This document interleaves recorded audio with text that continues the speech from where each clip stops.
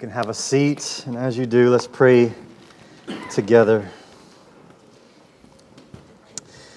Lord Jesus, we celebrate you, we sing to you, we celebrate you, we thank you, we worship you, because you are worthy of our worship. You're worthy of our lives, you're worthy for us to follow you, for us to give our heart, soul, mind, strength, resources, everything in our lives we give to you, for you have first given it to us. We worship you not just as the baby who was born, we worship you as the King who has come, the Savior who has laid down His life for our sins so that we might know forgiveness and joy for all eternity. We thank you for the gospel story in all of its parts from beginning to end, and we pray that you would press it into our hearts and souls even more. Lord, I pray that I would say now true things about you. Give me accuracy, give me a balance of the simplicity yet complexity of your nature and who you are, your person and your glory. And I pray that as we think true thoughts about you, that as we know true things from your word, that you would light a flame in us that would burn brightly for your glory. God, we stand with all of the church throughout history in defending and declaring who you are and what you've come to do. We want to know you. We want to know you more and more and more. And so, Lord, would you teach us about yourself? Would you open your word to us? Would you allow us to see your beauty, your glory in such a way that we would be transformed from one degree of glory to another? Remove the veil that we might behold the beauty and majesty of your person, who you've come to be for us. We need you now. I ask you for your help in Jesus' name. Amen. Amen. When it comes to opening gifts at the family Christmas gathering, there are really only two options. I wonder which your family does. You either do what my family did when I was growing up and you act like piranhas at a feeding frenzy, or you do what my wife's family did and you carefully open one gift at a time while everyone watches. Those are really the only two options for opening Christmas gifts. Seriously, you should have seen Gina's face the first Christmas she was with my family. I did not prepare her for what was about to happen because I thought that was the way everyone did it. You see, growing up, here's what my family did. We would all find a place in the living room for us to sit. You would declare your spot, and then someone, usually a young person, would gather all the presents into piles by wherever you were going to be sitting, stacked up on the chair, next to you, wherever, just a big pile of your presents. And then at some point, everyone would just start unwrapping simultaneously, all at the same time, and it would take about 10 seconds. There's wrapping paper, bows, ribbons all over the place until everyone's done unwrapping. In fact, one of the most fun traditions we had in my family growing up was going back through the bags of trash when someone realizes that a valuable gift was thrown away. Pure chaos. And then it was over, and everyone said, "Thanks for the gifts." And we moved on to the next part. But in my wife's family, things were much different. And I was shocked the first time I experienced it. In my wife's family, they passed out gifts one at a time, and everyone watched and listened as the gift tag was announced. This one is to so-and-so, from so-and-so. And then that person carefully unwrapped the gift in front of everyone. In fact, I remember, Gina's going to say I'm exaggerating here, but I remember there were discussions about whether we should save the bow or wrapping paper or bag for the next Christmas. It was all done very carefully and neatly. Can you imagine the pressure I felt as I unwrapped my gifts in this environment? Like you had to have the exact right expression on your face as you opened your gift and said, "Oh, this is what I've always wanted. How did you know?" And then everyone talked about the gift that was given until we moved on to the next one. Well, I'm not weighing in on the debate as to which way of opening gifts is better. You decide that for your own family, but here's my point. When it comes to thinking about what we are celebrating, I want us to be more like my wife's family. when it comes to thinking about what Christmas is all about, I want us to unwrap slowly, carefully, intentionally. You see, too often we fly through Christmas so quickly that the valuable gifts get thrown away with the wrapping paper. So I want to urge us, this week, let's slow down. Let's think about what we believe deeply. Let's savor what it is we are celebrating this week. Don't just rip it open and then be done. I want us to carefully and intentionally think about and ponder and meditate on exactly what it is we believe about this baby, wrapped in swaddling cloths, lying in a manger. And so turn with me again this Sunday to the Gospel of John, chapter 1. John, chapter 1. Last week, we saw that in the Gospel of John, John doesn't start in Bethlehem. He doesn't start with a genealogy or with a pregnant virgin or with shepherds out watching their flocks by night. John begins in the beginning. John begins with who Jesus was before His incarnation. John begins with the glory and deity of Jesus, the Son of God. So from verses 1 through 5, we saw last week that Jesus is God of very God. He is eternal, not created. And Jesus is the source and sustainer of all that exists. Jesus did not begin to exist when He was conceived in the womb of Mary. That's who Jesus was before His incarnation. And this week, I want us to consider the question, what happened in the incarnation? What happened when Jesus became a man? What does the incarnation mean? Who is Jesus after His birth?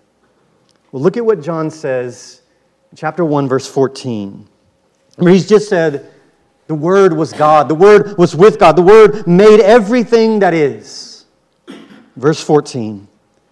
And the Word became flesh and dwelt among us.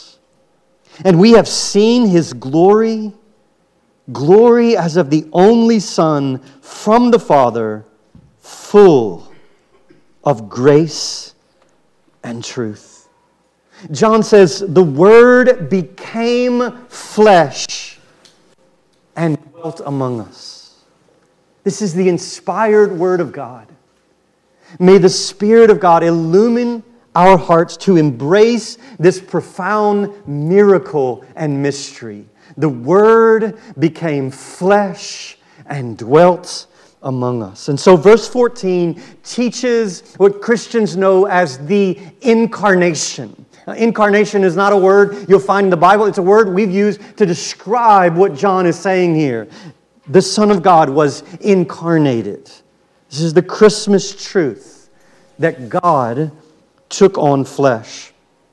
Now, because the word incarnation sounds like such a theological word, it's not a word we use in everyday life, I think we often miss how practical and material this word is. The word is intended to be very physical. The word carne comes from the Latin word for meat, and it's often translated as flesh.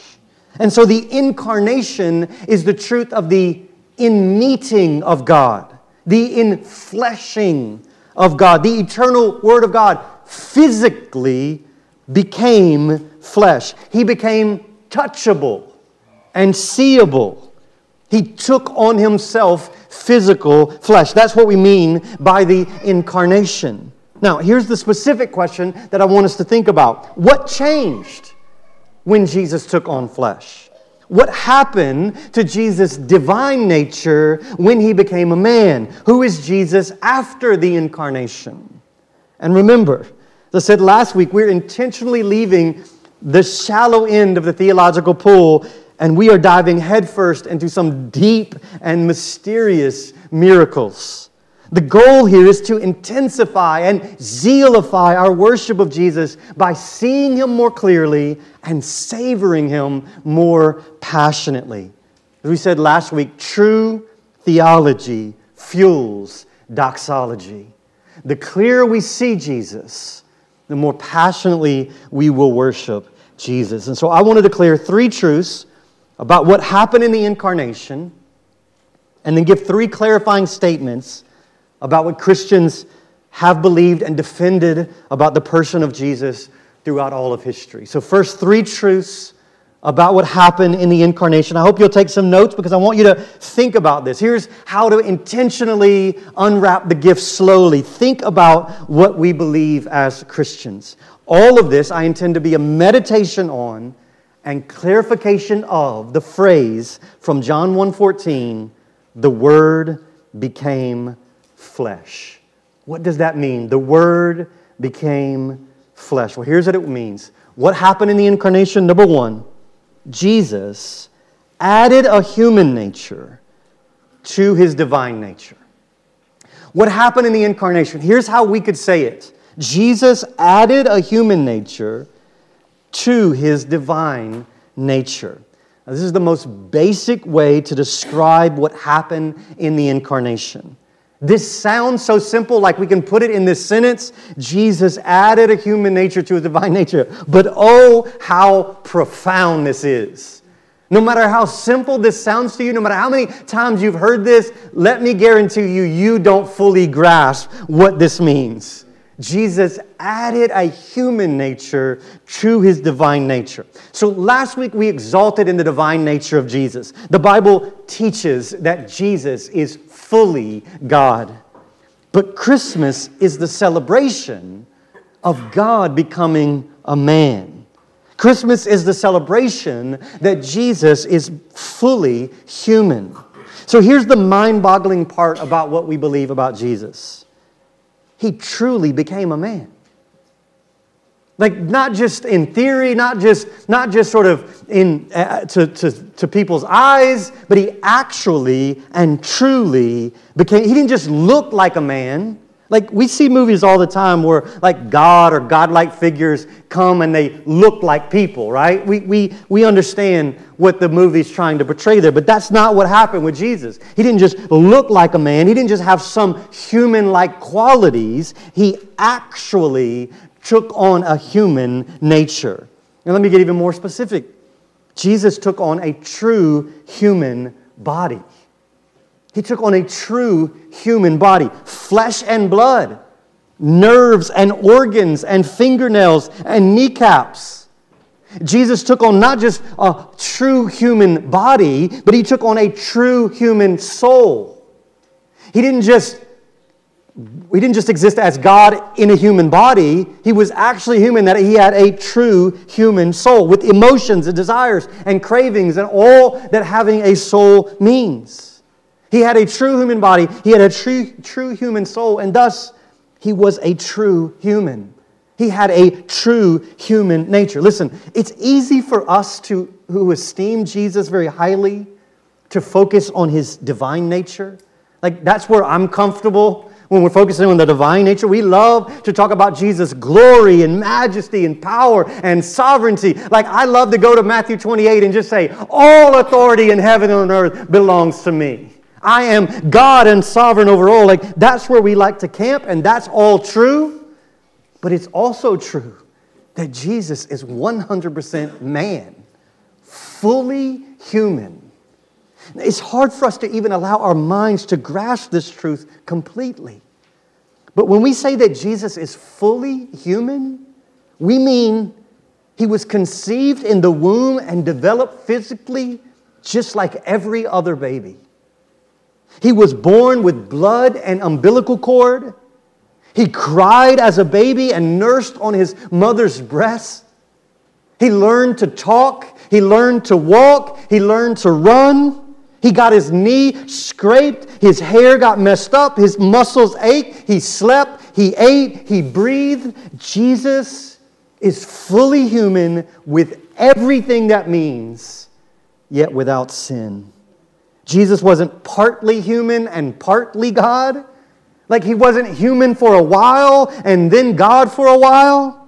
He didn't transform back and forth from God to human like the Hulk transforms from Bruce to Hulk, the Hulk to Bruce. That's not how He did it.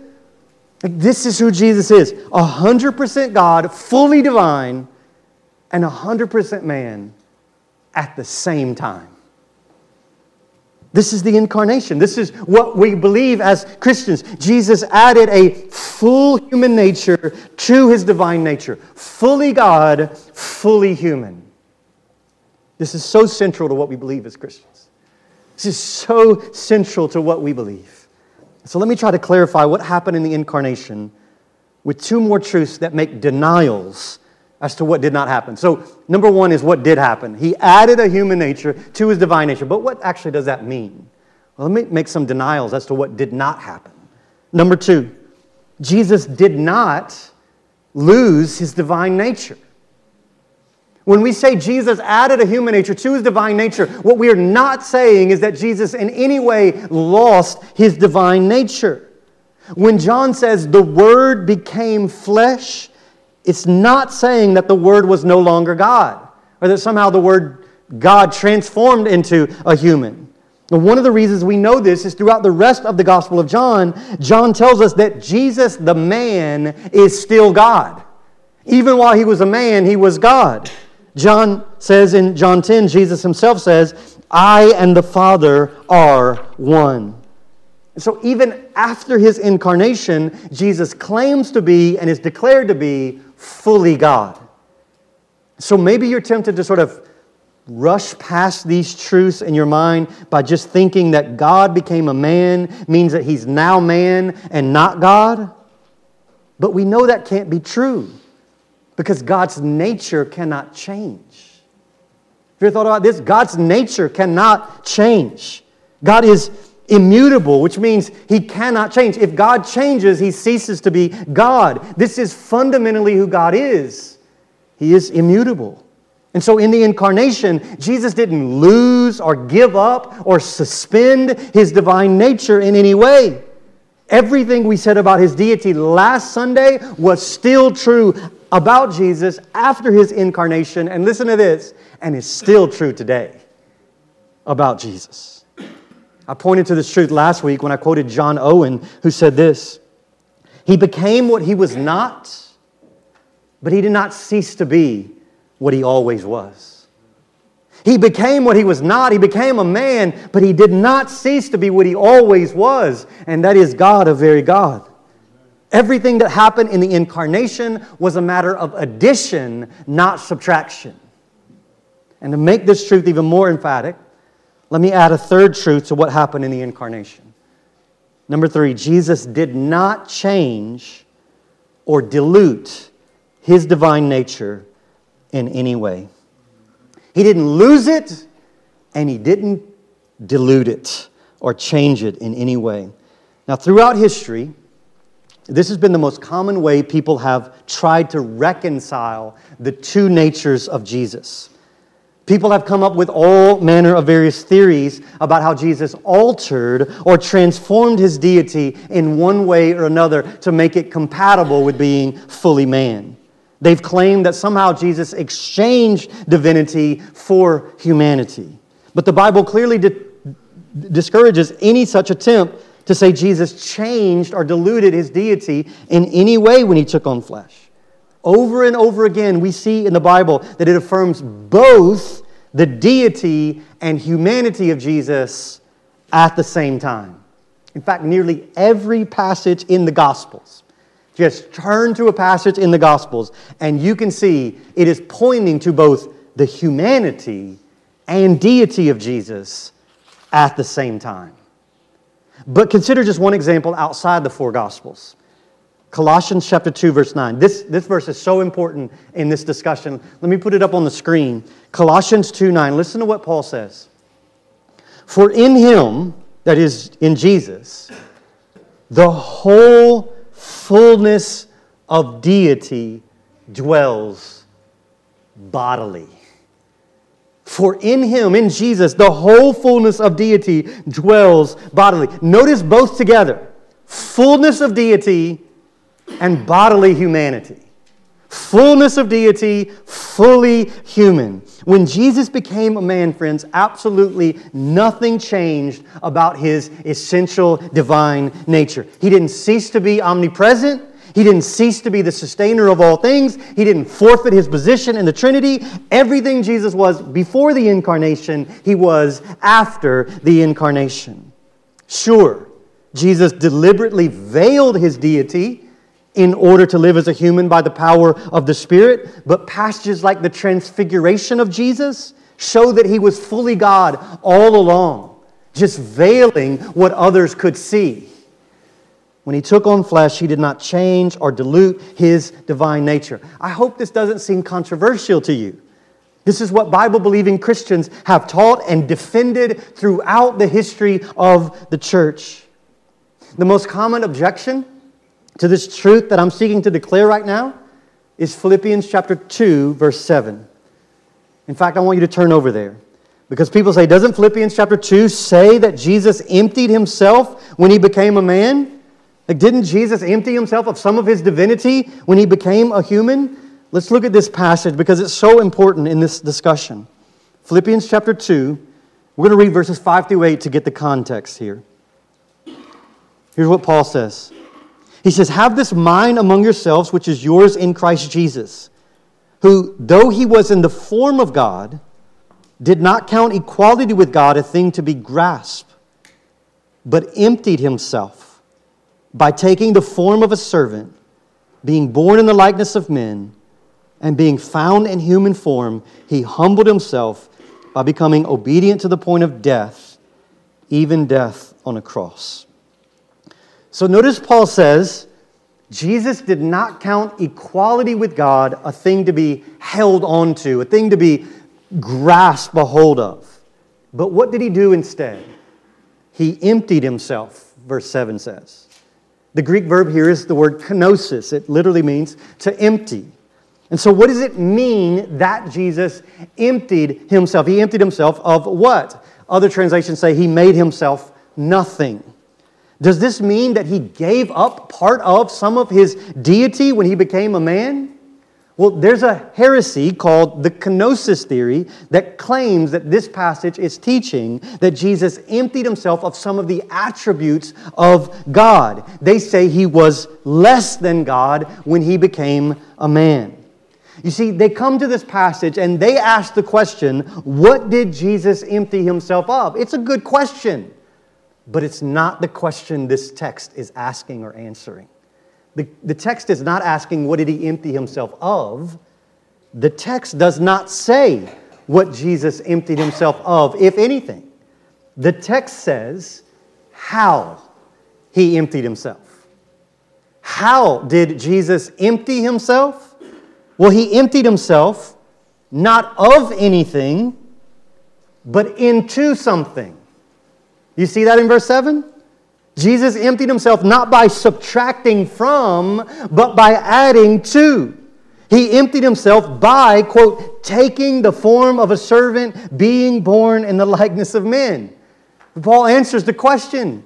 He emptied himself by becoming a man. He emptied himself. He didn't grasp onto all the glory he had with the Father for all eternity to become a man for us. And so he added a human nature to his divine nature so that he's both 100% God and 100% man at the same time. Fullness of God in bodily humanity. Fullness of God in bodily humanity. So I believe Philippians 2:7 actually supports the rest of Scripture that declares Jesus added a human nature so as to identify with us in our weakness and be the sufficient substitute for our sins. The Word became flesh and dwelt among us, and we have seen His glory. So in the incarnation, Jesus did not lose or change or transform His divine nature. 100% God and 100% man. Well, let me try to summarize what Christians have believed about Jesus, and then I'm going to teach you a big, old, juicy theological word that we can use to describe what it is we're saying about Jesus.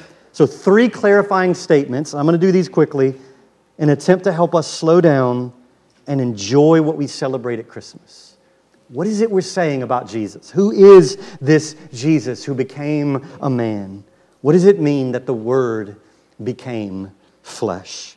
3 clarifying statements. Number 1, Jesus is one person with 2 natures. Jesus is one person with 2 natures. Now, we should be familiar as Christians with this language. We believe in the Trinity, one God and 3 persons.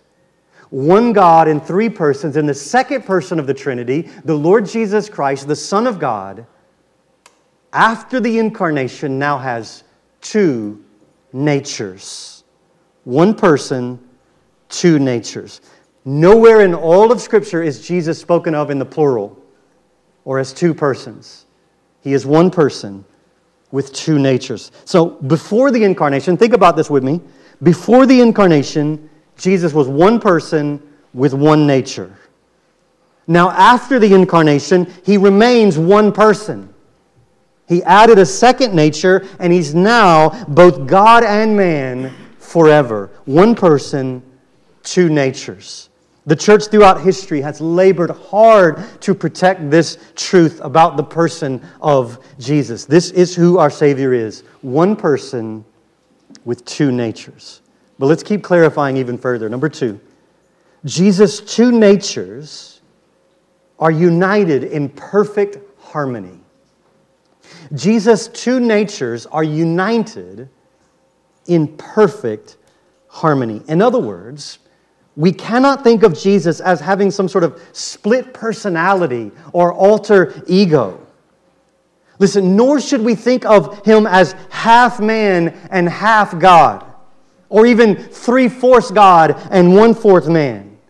Jesus is fully God and fully man in perfect harmony. He has no disunity or division in Himself. This should be mind-boggling to us. And we accept it as true even if we can't wrap our minds around it completely. 2 natures in perfect harmony together. But let's keep clarifying one more step. Number 3, Jesus' 2 natures are not merged together in any way. Jesus' 2 natures are not merged together in any way. Jesus' divinity and humanity are united together, but not mixed together. Jesus is not some kind of third being, neither God nor man, but a mixture of 2. That's not how we're to think about Him. Jesus is not God diluted or man strengthened. I'll be honest with you, as a young Christian, I think that's the way I thought about Him. That He was just a little bit less than God and a little bit more than man. That's not who He is. He is fully God and fully man, united but not mixed in one person. It is incalculably precious and awe-inspiring to know that Jesus' 2 natures are perfectly united in His one person. Jesus is not divided. He's not 2 people. He is one person. And as the Chalcedonian Creed from 451 AD states, His 2 natures are without confusion, without change, without division, and without separation. Jesus is one person with 2 natures. Now, this mystery, this miracle that we're describing is known by theologians by a certain phrase. And I want to give this to you as the Christmas gift that you didn't put on your list this year, but you needed to hear this. All of this is known as the hypostatic union. The hypostatic union. Say that with me. The hypostatic union. One more time. The hypostatic union. I hope we have some kids that grow up in our church and just remember when they were 10 years old, 12 years old, man, my pastors taught me about the hypostatic union. So use this big phrase at your next Christmas or New Year's party and see what people think about the hypostatic union when you bring it up. The hypostatic union is the reality that Jesus is one person with 2 natures, united but not intermingled. But the question is, and I'll conclude with this, why does this matter? Why does this matter? Why take all this time Does it really matter? That's the million-dollar question. And listen, we could answer that question in 1,000 different ways. There are a lot of different ways we could go answering this, but let me answer it like this. Only God can forgive us of our sin. Only God can forgive us of our sin. Only God has the power to absolve us of our guilt. And so who better to come to us? God didn't send an angel. He didn't send a messenger to forgive us. He Himself came. Our God has come. John says He came, John 1:14-18, to reveal Himself to us, to give grace and truth to us, to give us the fullness of His grace. So listen, if in any way Jesus lost or changed or diluted His divinity, His coming wouldn't solve our deepest problem, the problem of our sin. If Jesus in any way lost His divine nature, then we are without salvation because only God can forgive us of our sin. But also, only a man can truly be our substitute and our great high priest. You see, we needed a perfect representative, a representative just like us, yet without sin. And so if Jesus wasn't fully human, if He only seemed to be human but wasn't really, then friends, He wouldn't be a sufficient sacrifice in our place.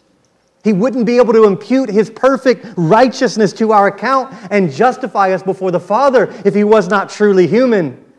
If He was not fully human, then He has no righteousness to transfer to our account. And so only the God-man, fully God, fully man, could solve the deepest problems of our sin and the condemnation that we all deserve.